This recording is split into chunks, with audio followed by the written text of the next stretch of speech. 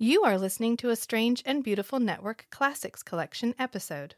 This episode was originally released under our parent podcast, Strange and Beautiful Book Club.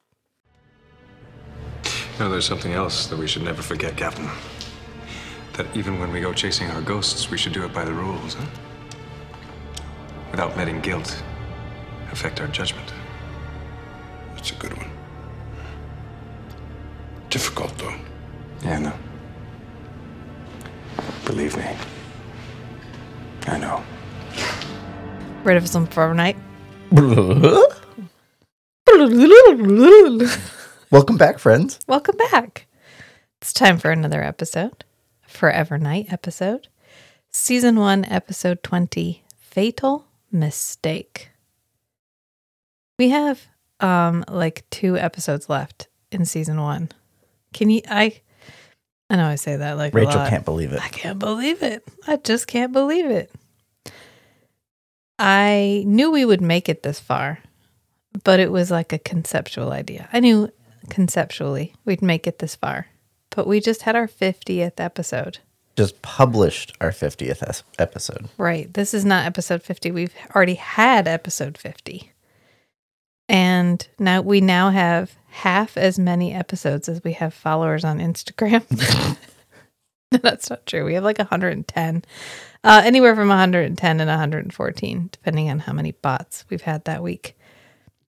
I was in a funk this week. I don't know. Is anybody else in a funk? It's that time of year. It's that like winter, you're drunk, go home time of year. And it's just like, this is my struggle time. Always the end of a season when I'm ready for the next season to start. This is usually when I'm like, ugh, can't even with anything, with life. Somebody said, I just can't even is millennial slang. And What? I felt personally attacked. That's clueless. That's 90s. Which would make it millennial slang. Oh, okay. Yep. Yeah. It's part of the cyclical slang. That's us. Oh, millennial. Okay. Yeah. Sorry.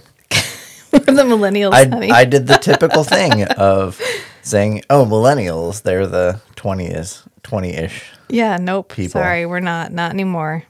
You can't blame us for the troubles of life anymore. The 20s are now Gen Z. Ugh. No, like our niece, who just can't even with us. Forever. But that's, you know what? It's fun. Especially when I say yeet. Yeah, especially when we use out of date Gen Z slang. Chef's kiss. It's perfect. Okay, so I had every once in a while, I guess probably before 3 months ago, I had heard somebody use the term chef's kiss like twice ever. And then you started using it, and this streamer I listen to while I work started using it, and like other places, it's popping up. Yeah, that's because I'm a trendsetter. Instagram told me so. Every time I post a reel, it's like, congratulations, you're a trendsetter, and I get a little badge. They probably have some machine learning algorithm that generates a score of how similar stylistically are these reels to the average reel. Yeah.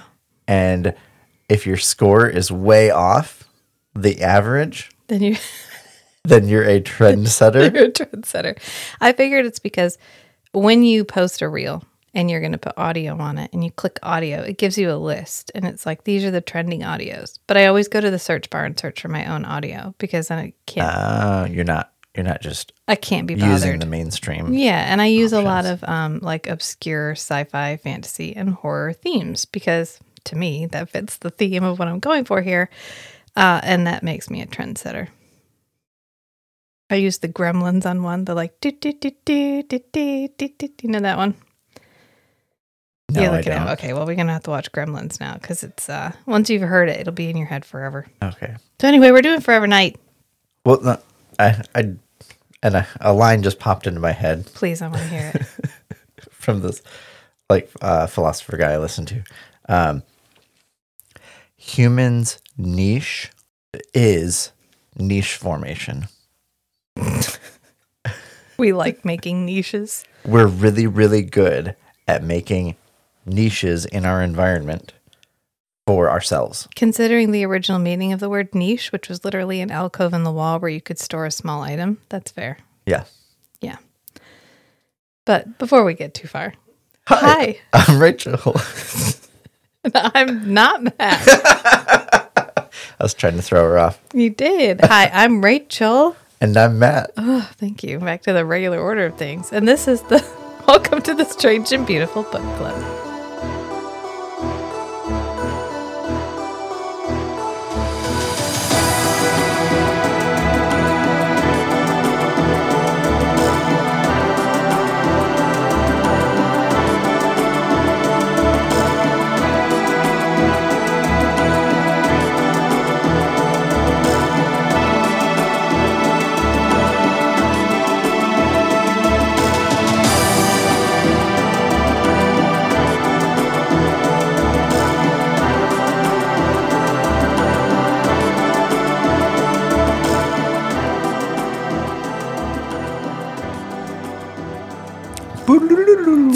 So this is episode 20, Fatal Mistake. And in some places, the last 3 episodes get out of order. Sometimes 1966 is shown before Fatal Mistake. Sometimes it's listed after Fatal Mistake. These 3 last episodes are kind of fluid because we're too far gone from the original airing.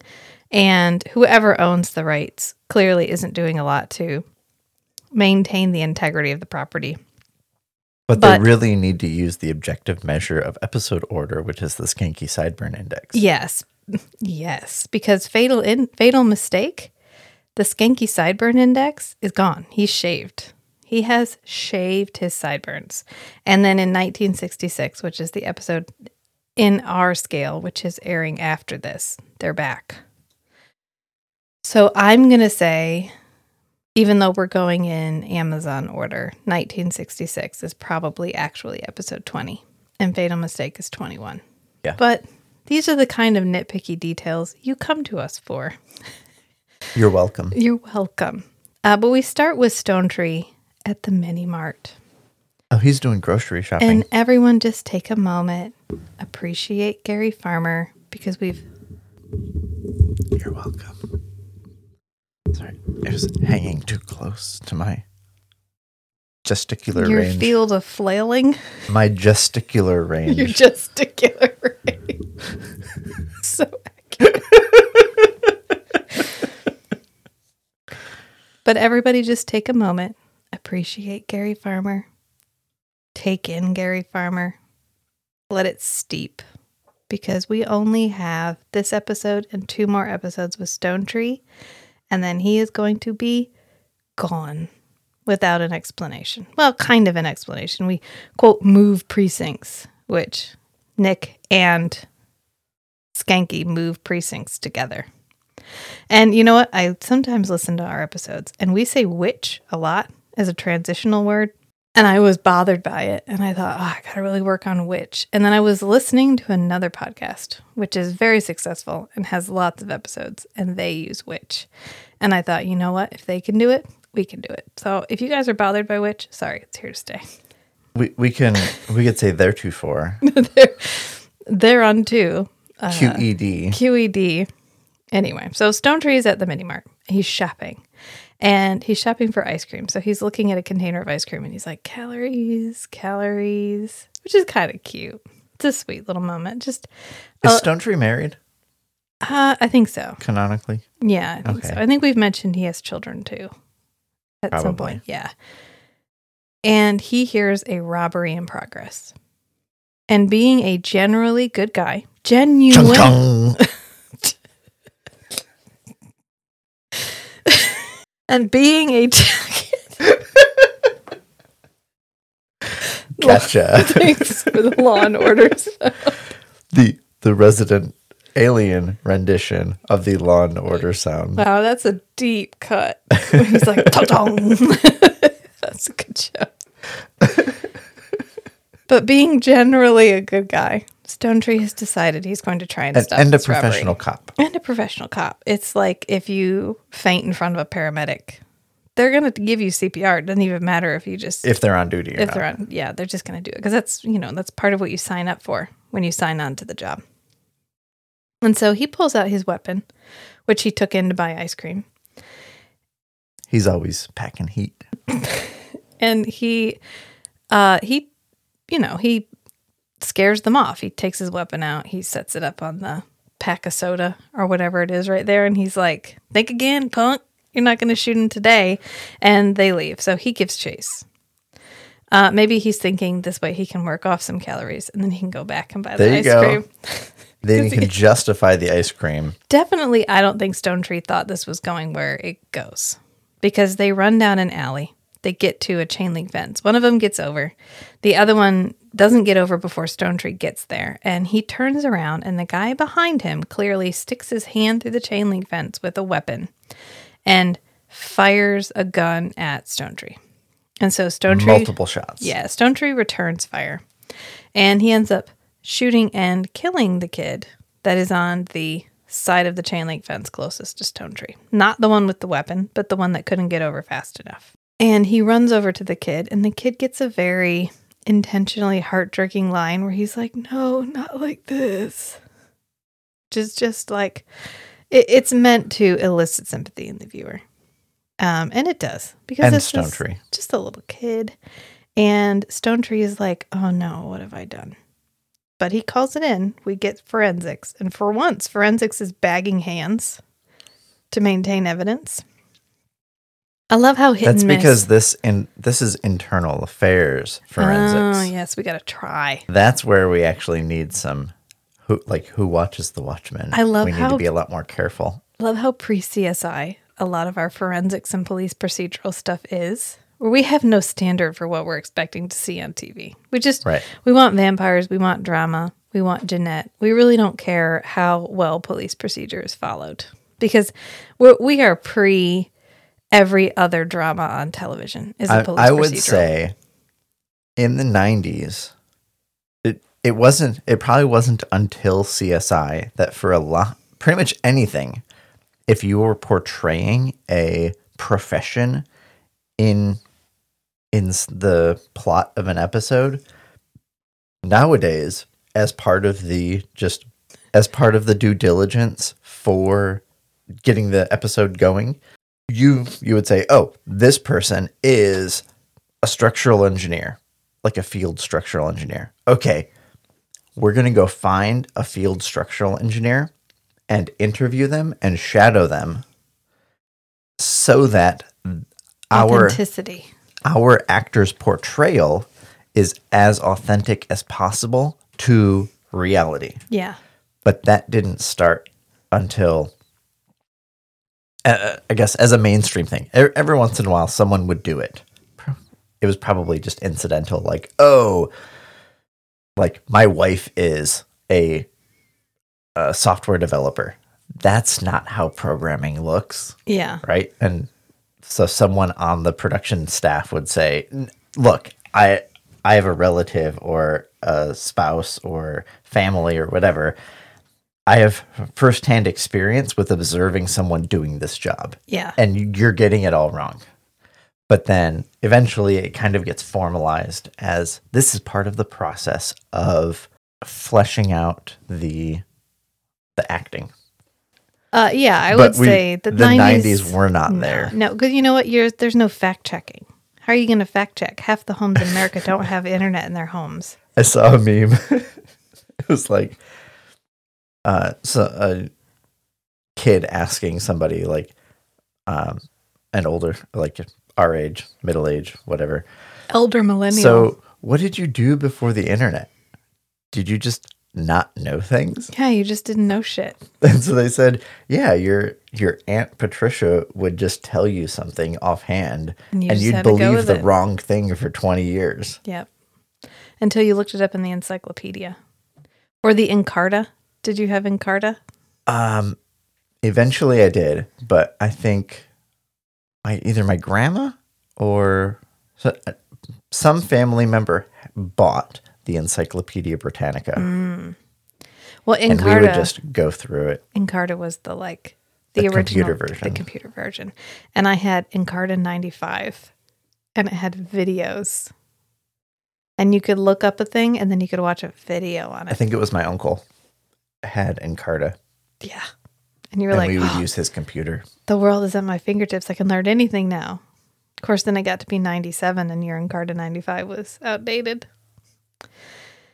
Yeah, so, 90s, it's fine. No one's worried about authenticity. Not only that, but you can't go back and watch this episode again to see how good of a job they did. So who gives a shit? Right. And so they're bagging hands for like the first time ever. Congratulations. Back to the scene. Back to the scene. And Skanky has shaved his sideburns. In fact, everybody's gotten a haircut. Stone Tree's hair is cut. Nick's hair is shorter, and Skanky's lost his sideburns. And you said something about there was some like PR event that they did. The show did.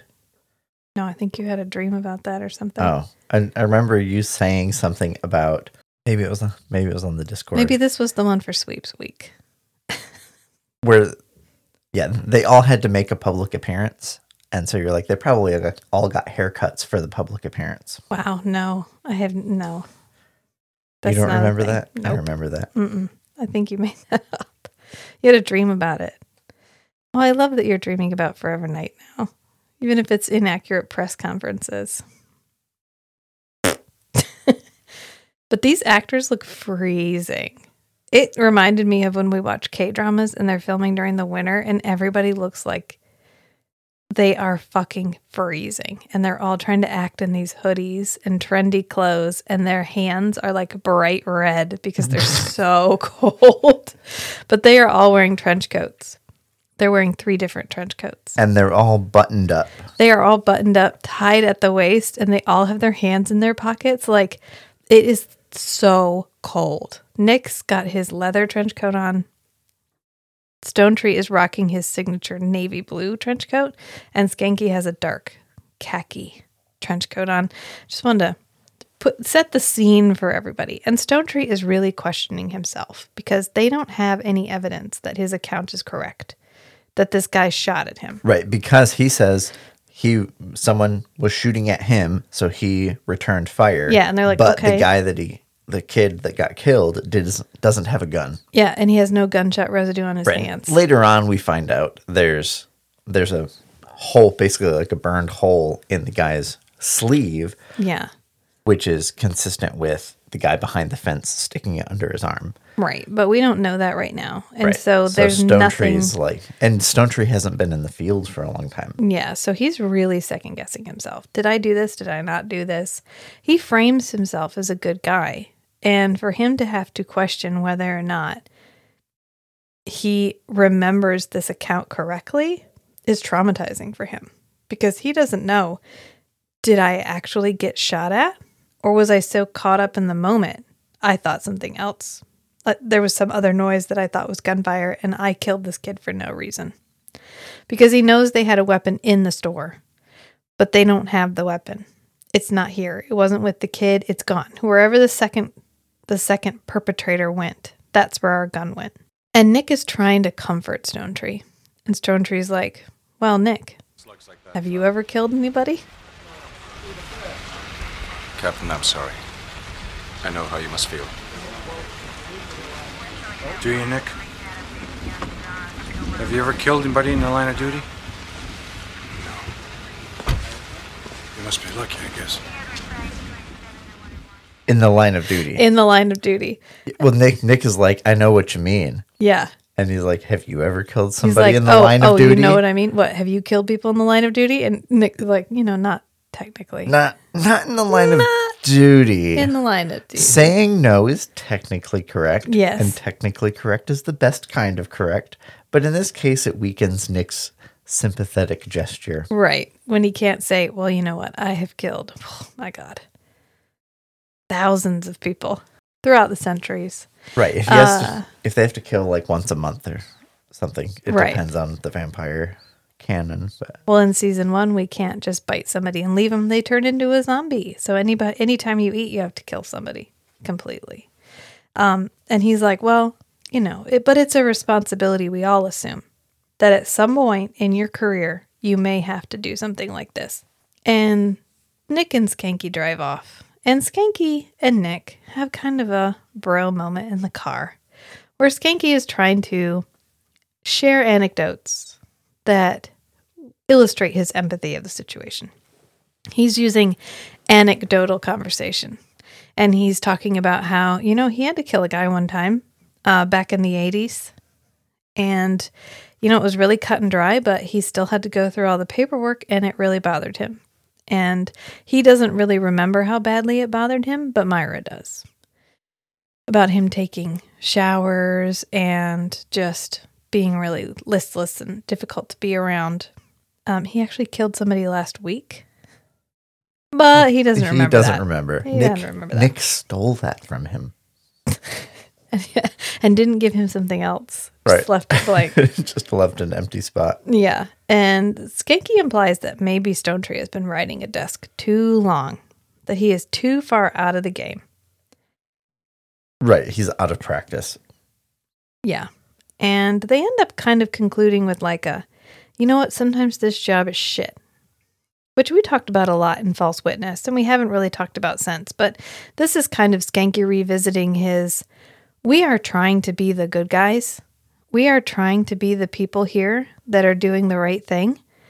And sometimes it's shitty because the world is shitty. And how much of a difference are we really making? Well, actually, we never really talk about it.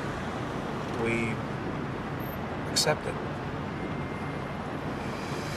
Yep, you just gotta let it roll off your back like water off a duck.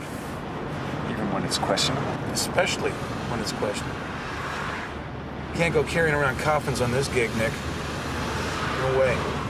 You can't carry your dead. Right. Which is a good lesson for Nick in general. You can't go, especially Nick. The weight of Nick's guilt is too much. The weight of all the coffins that he has to carry is too much. And it's one of the two running themes in the entire series, which is people are never as good as Nick thinks they are. And the weight that he carries, the weight of guilt that he carries is too much. But he refuses to put it down because he equates feeling that guilt with being moral. And he can't have one without the other. Even if one breaks him. Even if the weight of it breaks him. Right. And then we have a chat with Internal Affairs. But after their heart-to-heart in the car, we get back to the precinct and they're meeting with Internal Affairs. Because Which is just one guy. It's just one guy. And they were the responding officers. And Stonetree, there's no real evidence of Stonetree's account being accurate. So the Internal Affairs guy even says, look, I'm not the bad guy here. I'm just trying to do my job. It's literally my job to make sure that everything here is on board. And that's what I'm going to do. So if you want Stonetree to be innocent, you need to find evidence that he is. And I feel like I should point out that the burden of proof is not on the... It's on the person making the accusation. Yes. You can't prove a negative. Right. You have to prove a positive. But the point of this is... And he even says they got the footage from the store where they did have a gun. Yeah. So we know they had a gun. We know they had a gun for sure. We just have to prove that they shot it at Stonetree. But they can't find the bullets. Right. Which becomes significant later on. Right. And Nick has his purple turtleneck on again that he was wearing in Unreality TV. But I have to say it goes a lot better with the sport coat he's wearing than it did with the purple members only jacket. Yeah, purple on purple. You got to match your shades if you're going to wear the same color. It wasn't a good look. This is a better look. And the desk lamp that Stonetree has on his desk, I had that desk lamp. I had that exact desk lamp. It had a straight up. I remember it with the big buttons. Yeah, it had giant buttons, and it had a fluorescent bulb. Didn't you have it in your dorm room? Yeah. Yeah. And that had a fluorescent bulb that you had to push and hold the button, and it would ding, ding, ding, ding, ding, ding, ding, and it would turn on like a fluorescent bulb. Yeah, I just dated myself horrendously. Kind of like when they use a cell phone in here. And Nick is talking to Stonetree. And he's really kind of reiterating what he said before, which is look, Stonetree, you can't beat yourself up about this. We're going to work on it. I'm sure you're right. I'm sure your belief in what happened is accurate, and we're going to find proof, and you just need to go home and rest. And Stone Tree's like, no, man, you can't kill someone like that and not have it affect you. And Nick's like, I'm looking at you right now, and I'm seeing him. Kid, all right? Justifiable homicide's only a little easier to live with. No, Nick. You can't kill somebody, watch him die, and not have it affect you. yeah. And Nick is so taken in by this that he he gets whooped back. That's into my the past. flashback noise. Yeah. I don't know. Matt would also flashback to this flashback pretty frequently because this woman is one deep breath away from a wardrobe malfunction. I was captivated. The entire scene, all the scenes with her. Yeah. Yep. I mean, first of all, LaCroix walks there. It's, I don't know. We're Victorian England, not Victorian. We're way past that. We're way earlier than that. We're way back in England at some time. Yeah. 17 to 1800s. Even earlier, I would bet. And they go in. It's like Shakespearean England. Let's put it that way. Because we've got ruffles. We've got tall hats. We've got low-cut dresses. And they walk into this bar. And LaCroix just walks up to a table. And he's like, thanks for the seats. And they're like, oh, we weren't leaving. And he's like, oh, yeah. You were. You were leaving. And so he, of course, locks eyes with the one guy. Boom, boom, boom, boom. He's like, have a nice night, gentlemen. You're going to want to leave. And they're like, oh, yeah, we're leaving. Thanks. Bye. And he says, he locks eyes with all three of them. yeah. And he says, eternal life is too short to wait for a table. So LaCroix just walks in, clears the table, throws his hat down on it, and they sit down. And the waitress / tavern wench, I don't know what you want to call this, she walks over to Her serve outfit's them. just chef's kiss. It's a You like very, but yes, thank you. It was an excellent use of the idiom. So I applaud you, sir. I think that's literally my first time ever using that idiom, It and it's a really- little bit sarcastically. It was chef's kiss. But I think we shall heretofore refer to this as the nip slip dress because more of her décolletage is out of this dress than is in this dress. There must be some tape. There had to be tape, binding, some sort of something was keeping everything in place because she has to lean forward and talk. She has to move around. And LaCroix orders wine, but the good stuff. Don't give me that shit that you give everybody else. And she's like, oh, well, it'll cost you. And he's like, oh, we have money. But you can tell he has money because He's clean. he's clean. And this mullet wig that Nicholas is wearing is truly. He's well groomed. They show him from the back only a couple of times because it is really not feathered into his hair very well. So is you it just can- like a 1/2 wig? Yes, it's like a just like So they it's his wanted, normal hair in the front. like they wanted him to have long hair, but they couldn't commit to a It's- full wig. So they just It's like the beard that you just have like a elastic string. yeah, that's exactly what it is. Well, they put all their money into these costumes because these are again fucking fabulous costumes. It's a fabulous set. Everything is. But the mullet wig. It's the one, like, we could have just, everybody chip in $20, buy a better It's wig. the weakest link. It is the weakest link. And if you don't look at it too closely, it doesn't ruin the moment too bad. There are other nice things to look at in this scene. So she goes back behind the bar to get them the good stuff. And LaCroix's like, you could hit that. And Nick looks over and she looks at him and they share kind of a look. And then he gets this self-satisfied smirk on his face like, oh yeah, I could hit that. That's a good idea, LaCroix. Yeah, he's like, you know what? I was thinking the same thing. I think I'm going to have that wine later. And then we go back to the present. And sorry, you're just on a move. You're on a roll with the mouth noises. And Nick is back in the alley because he is trying to take it upon himself to vindicate Stone Tree. because he feels bad for Stone Tree. By himself, with no witnesses to authenticate any new evidence that he might find. Right. But he's also using his night vision, his little red circle. Yes. And he can't really find anything. But then he hears something behind him and he turns around and it's the tavern wench.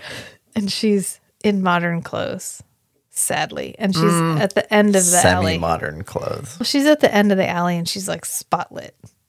And he's like... Right. Yeah, she's like glowing white dress. Yeah. And he's flowing like, in the wind. What? And so he runs down the alley, but by the time he gets there, we hear a whoosh, and she's gone. And then we go back to our flashback because that is so traumatic, it sends him back into the past again. And they are making out on a rug in front of the fire. And the kissing sounds were so hard. I was trying so hard to stay in this scene, but it's like...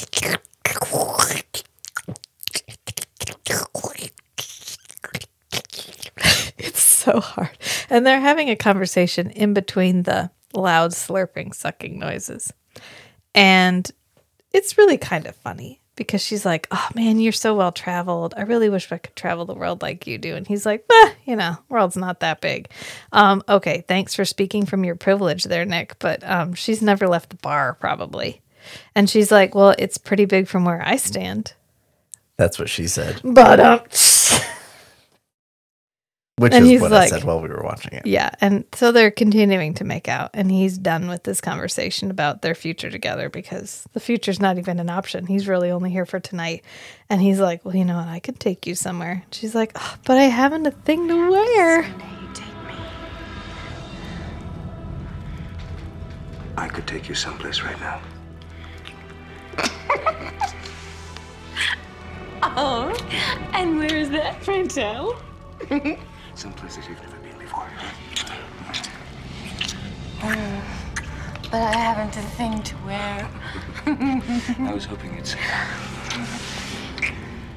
And he's I like, was hoping you would say that. That was... I was like, oh, that was perfect. The same exact line popped into my head before he said it. So impressed. He was so impressed with Nick's dialogue in this The scene. writing in this scene was very male. Yes.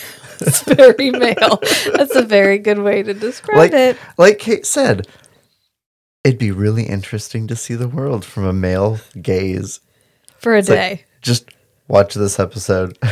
Yeah. That You'll get a scene glimpse. where they're making out on the rug and he's turning everything into a sex joke. That's it. And then we cut to Natalie and Grace. And it's from the perspective of something looking up at Natalie and Grace. Yeah, in the coroner's office, Grace is her assistant, I don't know, office Yeah, manager. her little NPC friend who hangs out. Her foil. Her skanky. I'd say she's like the office manager Yeah, of but the coroner's it's office. her skanky. Natalie and Grace. It's Natalie's skanky. Are That's a Nick good and skanky. Yeah. That's a good analogy. And she's like, I'll take a leg. And so Natalie gets her scalpel and starts cutting. She's like, and this a thigh. scene really like pulled me out because her hand moves really close to the camera and then her fingers just wiggle. And Yeah. I'm like, what is going on here? She's having a hard time acting this. She needed like bigger like wrist movements. They needed to actually give her something to cut. to cut, yes. Yeah, because she's supposed to be cutting chicken. Fried chicken. Right. Yeah. And it doesn't look like she's cutting anything. It just looks like she's It waggling looks the like syringe, she's like- the scalpel in our direction. Like she's wiggling a paintbrush in a cup of water. Yeah. It's not great, but it's a joke. We're cutting up a chicken. Because then she stabs something and pulls up a leg and like a thigh and hands it to Grace. And that's when Nick walks in. And he's changed. He's in like a dark sweater, leather jacket combo, which is our most non-dated outfit that I think he's been in.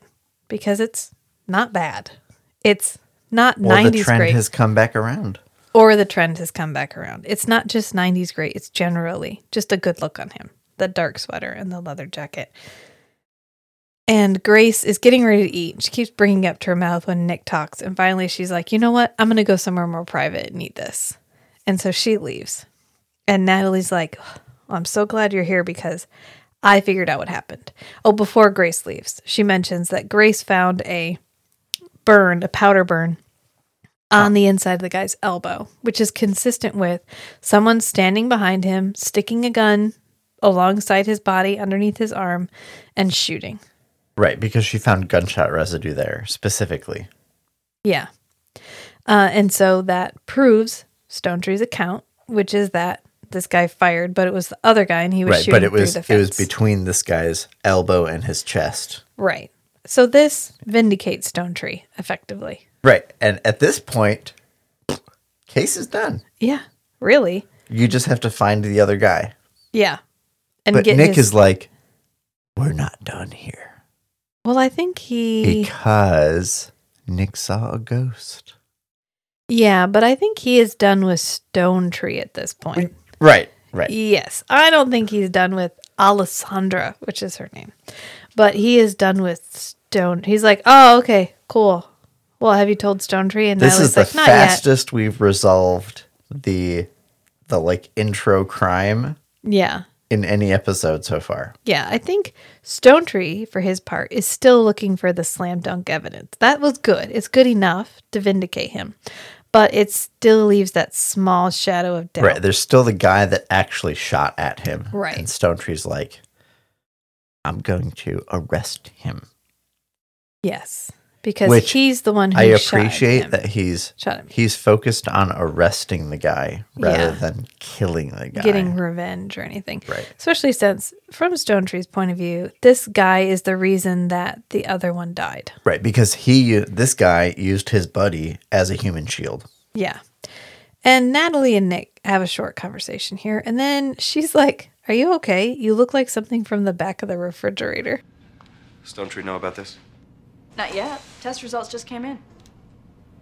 Well, you look like something from the back of the refrigerator. You sleep okay? Well, not really. Stonetree's really got me spooked about this. Which I feel like I want to use that. Yeah, Rachel said, I'm gonna use that. I'm gonna use that. You know, it's like when you're having a really good day and you feel really good and you're talking to somebody and they're like, are you okay? You look like something from the back of the refrigerator. I was at a meeting at work the other day and I was feeling pretty good. I got some stuff done, and then I'm just in the daily stand-up meeting, and then it was just me and another person, and they said, oh, you look tired. And I just said, well, it was a long weekend, but inside I was thinking, I feel really good today. Like, I didn't feel tired. Do I look that bad? I think it's because I hadn't groomed my beard in like a month. It's possible. But which I finally did. Nick is I feel a lot better. Nick must feel as good about that statement as you felt about that statement, because he's like, okay, and he leaves to go driving. Like, man, I picked out a really good outfit. I wanted to impress Natalie. Good today. I had an extra bottle of cow blood. I'm doing good. You know what? I need to do some driving and some thinking. And for once, there you go. It is not a Dark Knight flashback. It is a new driving scene? Yes. And he has an involuntary sex flashback while driving. It's like acid, but sex. This happens from the male perspective. You know what? This is not unusual. Thank you. But he's remembering when he was making it with the tavern wench. And they had progressed to the bed. And she was getting ready to get undressed and move things on to the next stage. And he just bites her and kills her. Whoops. Premature penetration. You have been waiting to say that line. No, it literally just popped into my head. I thought I need to make a joke about premature ejaculation. Premature penetration. But we go to the... You are on a roll. You know why? It's because this is such a male episode. This is a very male episode. This is a very male episode. No woman wrote this episode. And the Alessandra character is a critique of the patriarchy. She's not no. Well, in the male dominant culture. This is the male perspective. It's her perception of the injustices that she has endured because of the dominance of the male perspective in society at the time that she met Nick. And now. I mean, that's fair. Yeah. But really, this is written by a guy because no woman is going to spend 300 to 500 years hunting the dude that killed her. I mean, if she happened to run across him, sure, she would revenge the shit out of herself. But Fine. she's been hunting him for hundreds of years. But she has been hunting him for hundreds of years. He spends large swaths of time in the same areas. It's not like it'd be hard to find him. The world isn't as big as all that. But literally, this is the male idea of what a jaded woman would do. That she would be so caught up in her female hysteria. It is a very shallow perspective on a woman from a very masculine perspective. Yeah, that her whole life would. This episode doesn't pass the Bechdel test because no. She doesn't absolutely not. She doesn't focus on anything but Nick. And she has focused on Nick her entire life. Centuries. She has been hung up on that hot dude that turned her into didn't even, just bit her one time. Nick just drank from her. Yeah. LaCroix turned her into a vampire. Surprise! Right, but why aren't we after LaCroix? Right? Because otherwise she could have just been dead. Well, because otherwise she would have just been able to continue her life. Yeah. Nick is the one who interrupted her life. Yeah, so she didn't die at 30. She died at 25. Whoop-de-fucking-do. Okay, so sorry for you, Alessandra. This is such a male perspective. And I agree. That's probably why this episode was funny to you, because it spoke to you. It was cognitively fluent to me. Yeah, it spoke your language. It was easy for me to process the information. It spoke your dude language. Yep. But after his involuntary sex flashback, he comes back and he's actually veered into the other lane and he gets honked at. Has to go back over. And he goes Totally to the precinct. Sympathize. Yeah, he goes to the he goes to the precinct and Skanky gives him a rundown on the two perpetrators because they've both been identified and he calls them crackheads, which, hey, is great. We're in the 90s. Yeah, so not so sensitive. Yeah. So thoughtful to people suffering from substance abuse disorder. Yeah, experiencing substance abuse disorder. Yeah, but it happens and then it's over and we move on. And this is probably what you remember it is I made a crack about everybody got a haircut for this episode. Maybe they had a clinic at the precinct where somebody came in and cut everybody's hair. Maybe. Yeah. But Nick and Skanky are trying to talk to Stone Tree and get him to step back because they're on the right track. They're doing a good job. They're investigating it. They have evidence. They just need him to go do other things for a little while. Rest, relax, take a vacation, go. They all have cabins up north. I saw what happened, and I'm going to go back out there and get the evidence I need to put this thing to rest. Captain, I don't know. Don't worry, Skinky. I do. And I'm going to solve my own case. Thanks so much. Listen, I have been around. I know you guys' your track record when you're on is great, but your track record when you're off is shit. And I don't know which one you're going to be. And so I can't trust that you have my best interest in mind. Nick could go off on a tangent and it could be days before we get him back in the office, much less back on the case. Right. And just to prove him wrong, they go off to go do some investigating. And this is when we get probably one of my favorite scenes in the entire series, which is when Nick hijacks a whole ass city bus. Yes. So Rachel, preparing for this recording, Rachel keeps mentioning, okay, this is Fatal Mistake, the one that we're recording next. That's the one where Nick hijacks a city bus.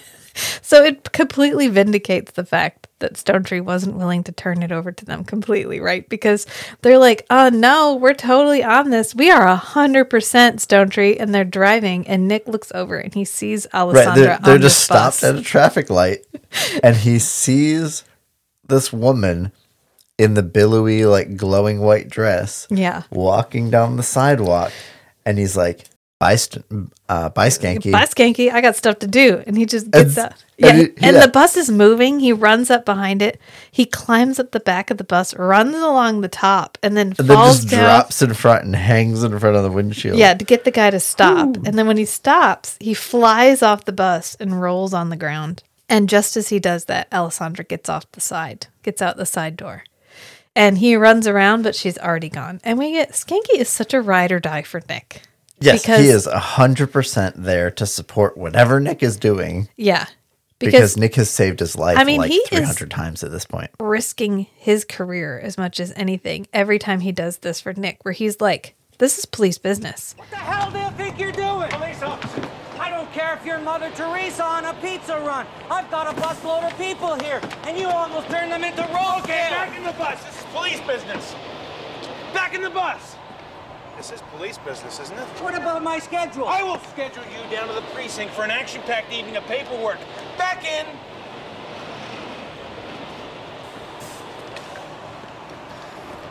Now what is the problem? It's an old suspect.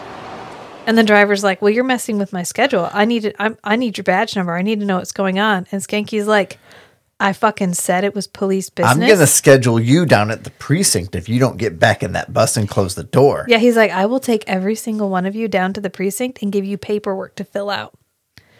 Watch me see if I don't. And they all go back on the bus because nobody wants to deal with it. He's like, whatever, just get back on the bus and keep driving. And then he turns to Nick. This is police business, right? And he's like, yeah, it's an old perp. Yeah, there was a suspect, an old suspect I saw in there. Yeah, and Skanky's like, all right, if you say so. Man. Not man. Just like when you tell me to, you go around back and I'll stay here. Yeah, this was a you go around back moment. And Skanky knew his place, which was just a cover for Nick. And Nick must have had some benevolent supernatural reason to hijack this bus. This, again, there is no way Skanky saw this dude do that and was like, yeah, if I worked out more, I could probably do that too. It's the adrenaline rush. It's the adrenaline of chasing down a bus. I don't even know. But we go back to Stone Tree after that. Kind of a letdown, but we go back to Stone Tree because he's had an epiphany because he sees a tow truck. It is a bit of a quest. He's on a quest. Let's put it that way. He's on a quest to vindicate himself. Right, to bring up, to re-expose himself to the situation where things happened. Yeah. To inspire memories to come back. Remember something that he may have forgotten. And he sees a tow truck and he's like, that's it. He sees a car at the end of the alley and a tow truck pulls it away. Yep. And he's like, oh, shit. That's where the bullets are. They are in a truck or a vehicle or something that got towed from the end of this alley. And so Nick and Skanky have gone to the shooter's house. And the only reason I can think that we included this scene at all is we were trying to make this some kind of commentary on substance abuse disorder in the 90s. Because the mom is talking about how her son had changed and he'd gotten caught up in hard drugs and that it had such an effect on her baby boy and that he wasn't her baby boy anymore. And now he was gone and she was never going to get him back. The drugs took him from her, and then Stone Tree took him away completely. And now he was never going to get better and she was never going to have him back. And who gave a shit if they solved this? She didn't care because her baby boy was gone. And no one was ever going to bring him back. And so they're trying to ask her questions, and she's just like, right. There's no... Fuck off. I'm not talking to you. There's no scenario in this situation for her that improves her situation in the end. She's like, I'm not helping you. Why would I help you? You killed my son. Your war on drugs killed my son. That is a fair point. And is she wrong? Yes. They were engaged in illegal behavior. Does that mean they deserve to die? That's the question that this scene is posing to us, the viewer, and to Nick and Skanky. And it just sort of leaves us with that. That's it. And then we go to the flashback, and it is Nick and LaCroix at the funeral. And Nick admits that he feels kind of ashamed and afraid of what he's done and what he is, because he didn't really want to do that to her. There were other things that he wanted to do to her. Frequently, we reference the fact that he has like a beast. He has a... Right, his hungers mixed together. Yeah, and he has kind of an internal monologue that is always driving him to do the things that his vampire instinct needs him to do, wants him to do. And sometimes he has the ability to fight it, and sometimes he doesn't. And in situations like that, his ability to fight it is significantly lower, which is why he doesn't engage in that kind of behavior with humans, because it generally leads to biting and death. Which is why he has regularly scheduled meetings with Jeanette. His Tuesday and Thursday evenings with Jeanette. To satisfy the beast in a way that he's not going to kill somebody on accident. Right. And in the meantime, Stonetree has continued to investigate, and he's at the car lot. And the guy's like, oh, yeah, I towed a van from there. Yeah, it's still here. Here's the keys. Here's where it is. Go ahead. It's fine. I'm not going to call this in. I'm not going to ask if you have anybody with you. I'm not going to do any due diligence on this. I'm just going to tell you where the van is. Go ahead, Stonetree. You go have fun. And Skanky... Oh, and he says, Captain, you take as long as you want. Yeah, you're fine.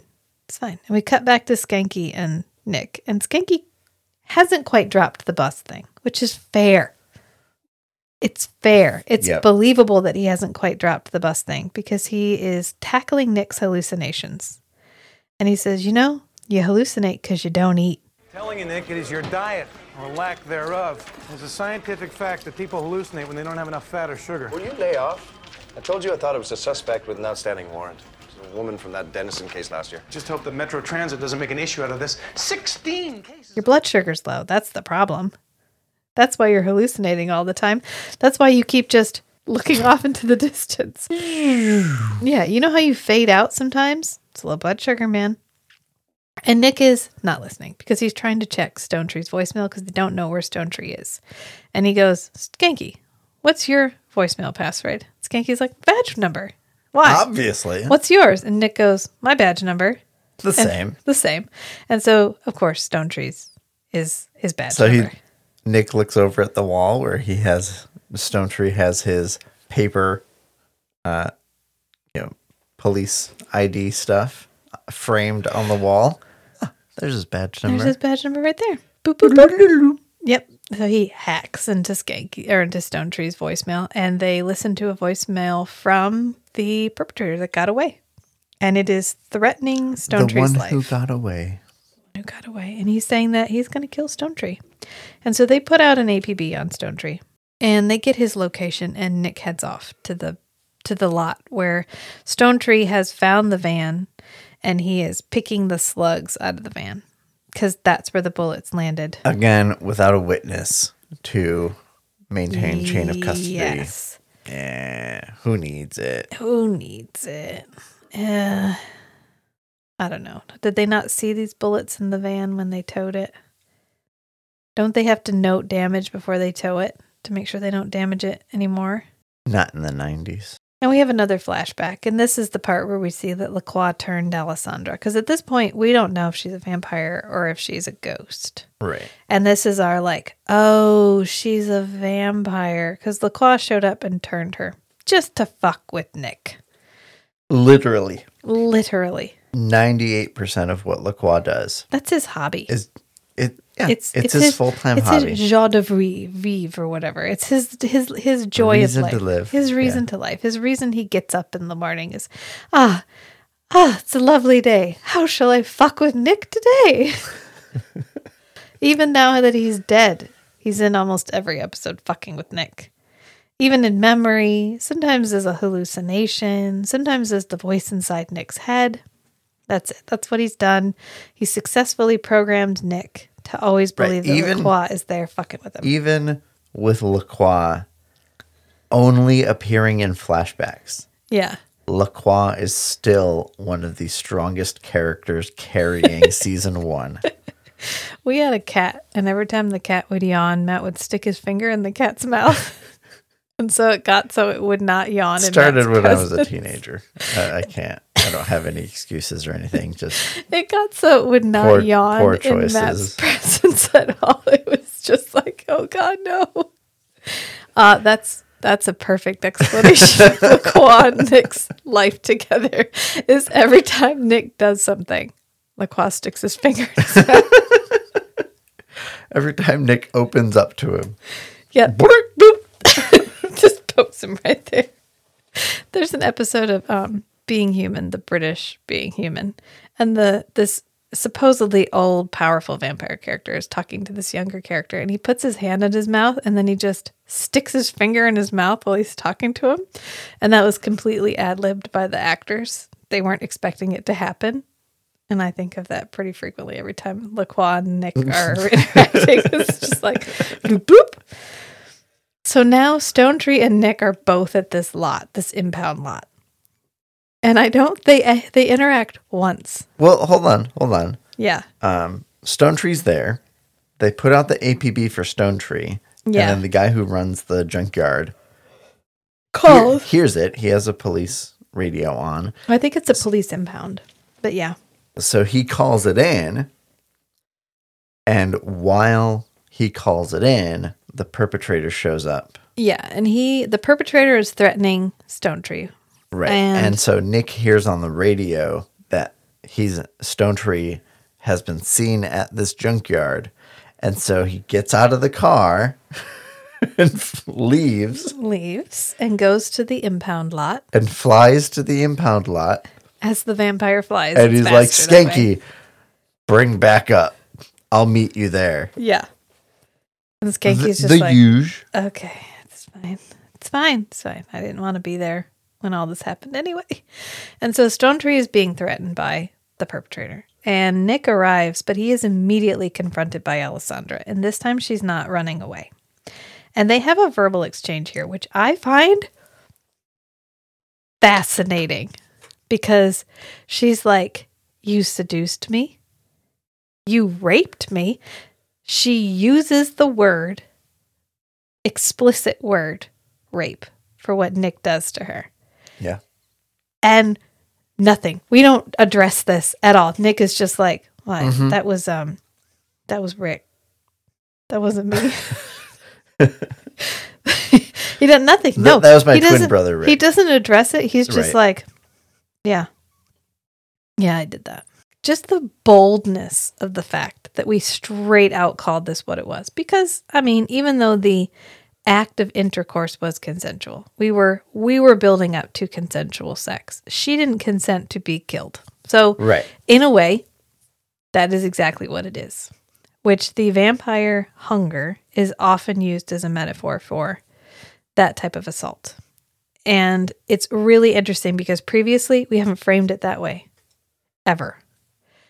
And the first time we frame it that way, we just straight up call it what it is. And then we do not fucking address it.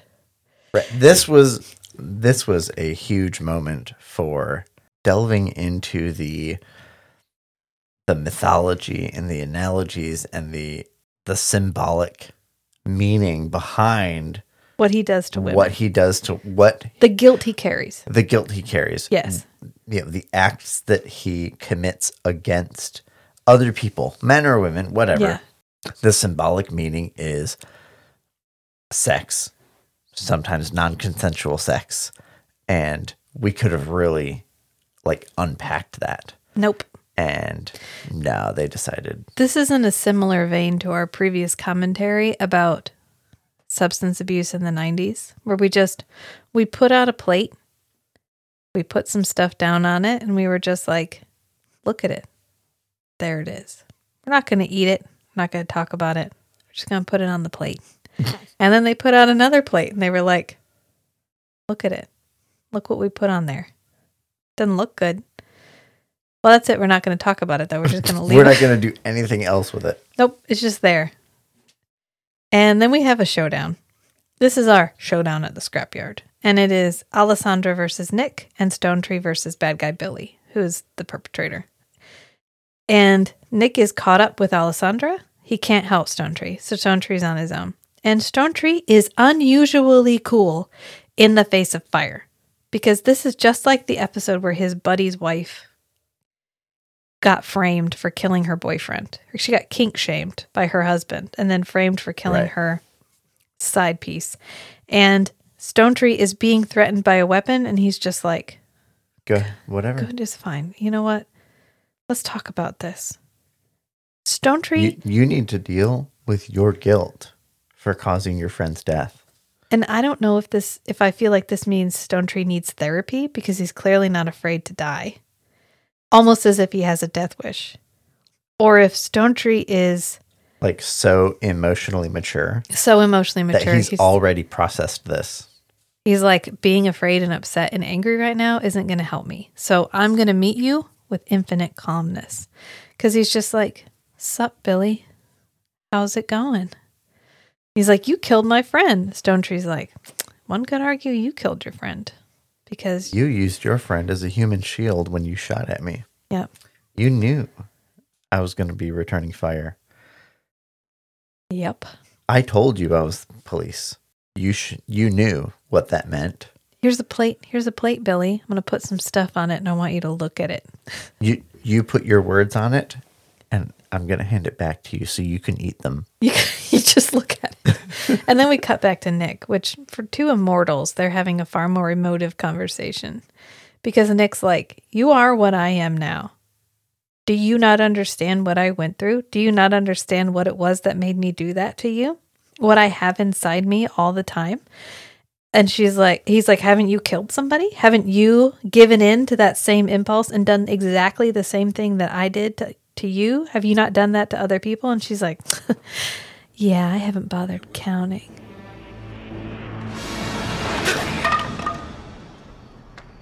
You've been my life's work, Nicholas. After I was resurrected, I swore that I would get my revenge on the man who gave me death and return the gift. I've been searching for you for a long time. Killing me won't change what you are. And I didn't make you that way. No, won't change anything. But it'll be easier to sleep days with your head on my Alessandra. Pick a side, okay? Pick a side. Either you're angry at him for what you did, for what he did to you. You can be angry at him for what he did to you, but there's no reason to pass that trauma on to other people. Right. The hallmark of unresolved trauma is a compulsion to perpetuate that trauma. Right. It's the way she acts it as if she's proud of the fact that she has gone on and done that to other people. It's a very confusing scene because I don't know what we're trying to say because we used some pretty heavy language and then we immediately segued into... somebody had an idea, like one of the writers had an idea. Oh, we're going to do this. Yeah. And everybody's like, ooh, yeah, there's a lot we could do with that. And then they were just like, that's it. We're not going any deeper. I love how we were allowed to use the word, but we weren't allowed in any way to discuss what it meant. Right. Or how it may have affected her or anything like that. I don't know what we were going for. I wonder if the rating system was like, you can have one reference to it, but that's it. That's it. So we can't talk about it. Any more dialogue about it would be like points stacking up. And it's like, oh, you have 2 references to rape. Nope. You can't air this. It's like when they had they used to have a certain number of cuss words you could use in an episode. Yeah. Similar. Probably something like that, where we could state it, but we couldn't explicitly define it. And poor Skanky is stuck in traffic. Poor Skanky. Poor Skanky. This is supposed to be a moment of levity. It doesn't fit. We have 2 really heavy things happening. Stonetree is confronting this kid, and Nick and Alessandra are having a moral showdown. And we get in the middle of it. Haha, Skanky's stuck behind like a truck at a stoplight. He could have just turned his light on. Which he does eventually. But it's supposed to be funny, but it doesn't fit. So thanks, Forever Night, for really trying to give us a break there. But it didn't. I didn't want it. I wanted to live in this moment. I wanted more. I wanted more of this exploration because we know Nick feels guilty for killing people. But there's more layers to it than just the fact that he's killed people. Right. We don't really ever explore it. Right. And I think part of that is the 90s of it all. We couldn't talk about what it means that he killed all these people, what he did to them. Right. Nowadays, everything is darker. So the darker themes, you kind of have social permission to discuss things explicitly. Yeah. But in 1992, well, the not so expectation much. is you're sitting and watching this with your family. So if you're sitting there with your kids, Right. there's 6 networks? It's this or maybe 5 other shows. So if you've chosen to watch this, the whole family is watching it. You Right. can't have this discussion because the entire age range of people in the household is watching this. But it ends up feeling confusing in the way we process information now because we want that explored more explicitly, and it's never going to happen. Not in the 90s. And we have some more. Nick gets javelined by a piece of wood. He stabs Alessandra. Stonetree gets taken to a bridge. He's going to get shot and dumped off the bridge. And Nick ends up fending off Alessandra just in time to knock the kid almost off the bridge. He kills Alessandra. He stabs her with a pipe. But when he goes back, she's gone. So the implication is she didn't die. But I guess she finally got to confront him. We had just discussed in the previous but episode. The pipe is gone too. Everything's gone. That they disappear. Yeah, they just disappear when they die. One of the things I was going to bring up about vampires disappearing when they die is all of their clothes disappear, right? Yeah. What if you gave them something? Not if it's in the last act where she sat and burned to death and her clothes were left behind. What if you were like, hey, Vampire Joe, here's $100 bill, or here's a metal ring. Eat this, swallow it, and now I kill you. Does the ring fall out later? Are we talking about destruction of nope. physical matter? No, we're not going to get that granular with this. We're not, because in the last act, her clothes stayed behind, even though she burned to death. And then in I Will Repay, he got staked and everything disappeared, clothes and everything. Including the key to his apartment. Right. And then in Dark Knight, LaCroix gets staked and lit on fire and his clothes burn. But then every time Nick goes out in the sun, his clothes get charred. So why in last act did her clothes not burn? Listen, you're going to drive yourself bananas if you're trying to look for continuity. What if LaCroix was wearing an earring? What if he'd swallowed an earring? What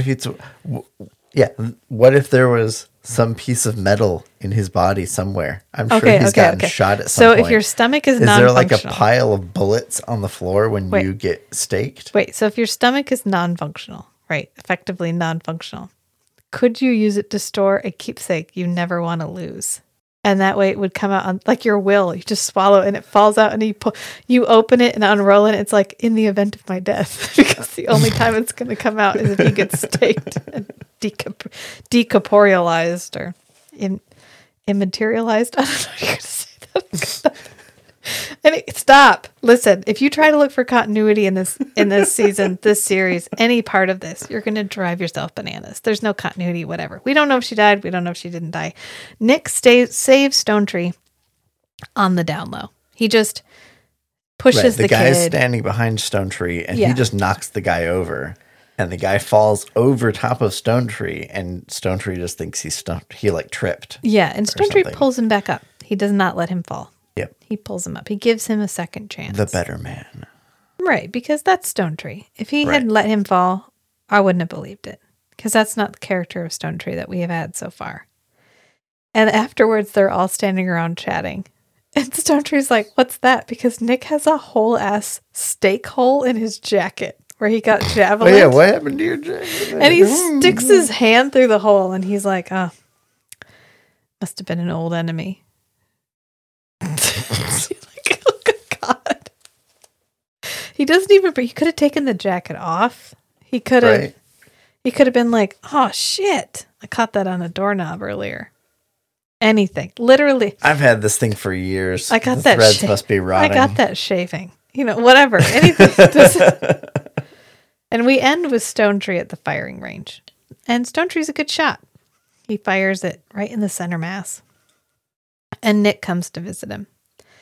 And they have a conversation. And during this conversation, Stonetree has this really, really long dramatic pause. And Matt was like, that is the best utilized dramatic pause I have ever heard in my entire life. The longest believable dramatic pause I've ever seen performed. You forget, you forget the damage it can do. Till you have to use it, don't you?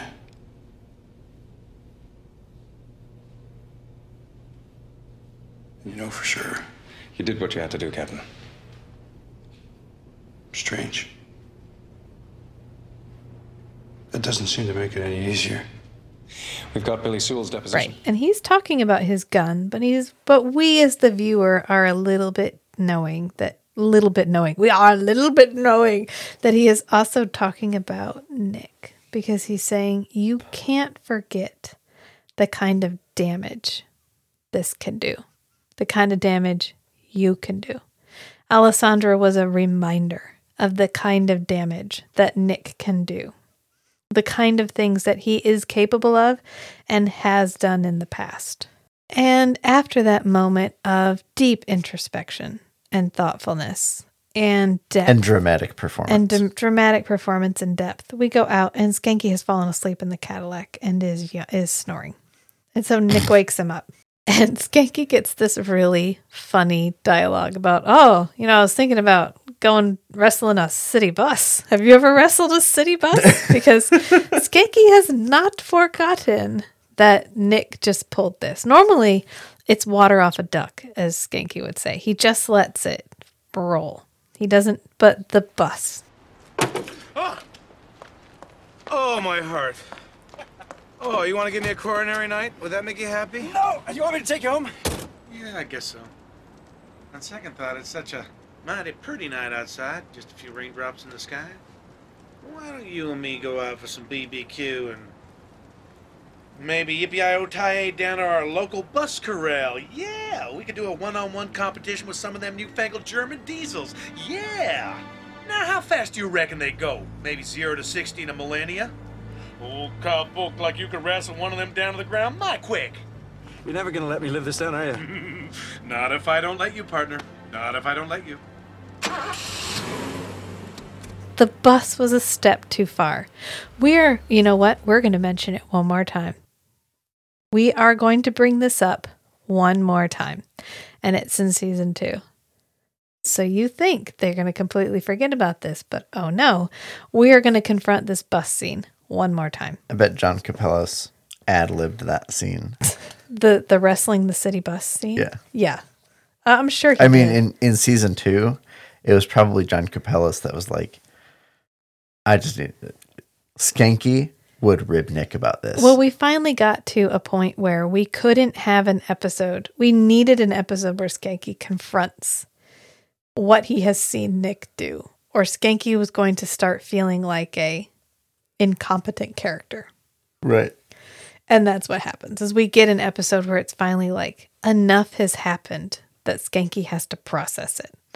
And so he has a lot of scenes to go back and process. And the bus in particular is one that he remembers.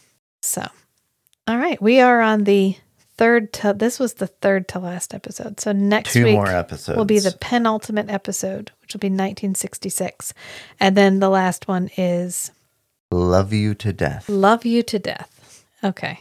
It's Love You to Death, which we confront a very judgy Nick. So it should be a lot of fun.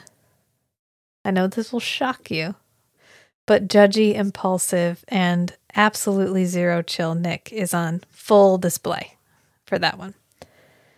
But in the meantime, we have an Instagram account. I'd be so happy if you just wandered on over there, gave us a follow. I wander on over about once a week. And yeah. Just I'm in a bit of a funk, so post. If you get mad at the kind of people that update every day, that's not me right now. So don't worry about it. I might get back to that. I'll probably get back to that. But I'm a spring, summer, fall. I muddle through the winter, and I'm at the end of my muddling, and I'm ready for spring. So once the weather improves, so will my mood. And I will probably be posting a lot more on the Instagram. I am going to get better about the Patreon. I'm hoping Matt and I will do a Patreon only episode next week. So if you're like, God damn, I need more content. They just don't put out enough episodes a week. Rachel said, hey, Matt, we should read this book. So I read it. And every couple of days I say, Rachel, did you finish that book? I would like to No. note that I do the Book Talks with Kate episodes and you don't. So I'm reading all the books for Book Talk with Kate, which that's really good. We're getting ready to do Throne of Glass. We just did Throne of Glass. We're getting ready to do Crown of Midnight. And we're doing a regular, spoiler-free, it only includes the books we've already read episode. And then we're doing a super fan episode, which I'm in, but I'm reading the books for the first time. So my most commentary is in the spoiler-free one. But we're alternating weeks. It's going to be really fun. I'm looking forward to that series. And this week will be a horror week. So, because we just did fantasy. So this week will be a horror week. So you can look forward to my Teaser Tuesday Instagram post. Hop on over there and try to guess what movie we're going to be doing. I need to figure out something to give people. Internet points. My undying love. My undying, I don't know. The word escapes me right now because it's really late, but I just want to say we're really having a good time. Thank you all for joining us. Our Forever Night episodes are the most listened to episode that we do, which I have to say, when we did this, I did not think the Forever Night episodes were going to be the ones, but they are. I think the primary thought in Rachel's head with the Forever Night episodes was, I'll finally get Matt to watch these, if nobody ever listens to them. This was my sole goal. Okay, I have an excuse to force Matt to make it through the entire series, and we can't quit because we have accountability. I wasn't ever going to quit, but Matt's can't quit either. So in that respect, super successful because we're almost through season 1. He's almost a third of the way through Forever Night. And yeah, I think that's about it. So remember, sometimes the strangest things are the most beautiful too. So be who you are and love what you love. Until next time, friends. Bye. Bye.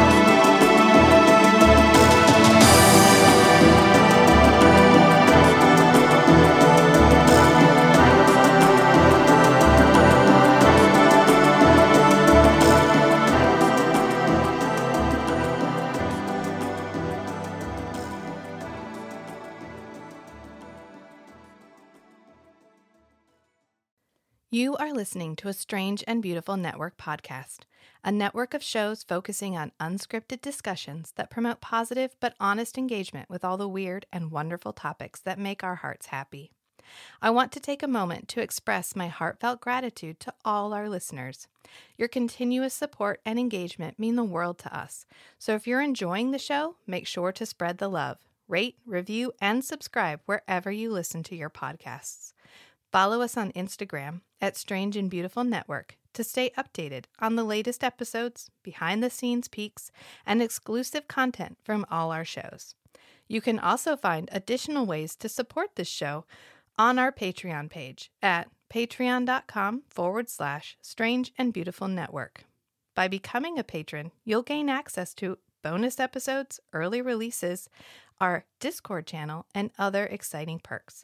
Thanks for listening, and we'll see you next time.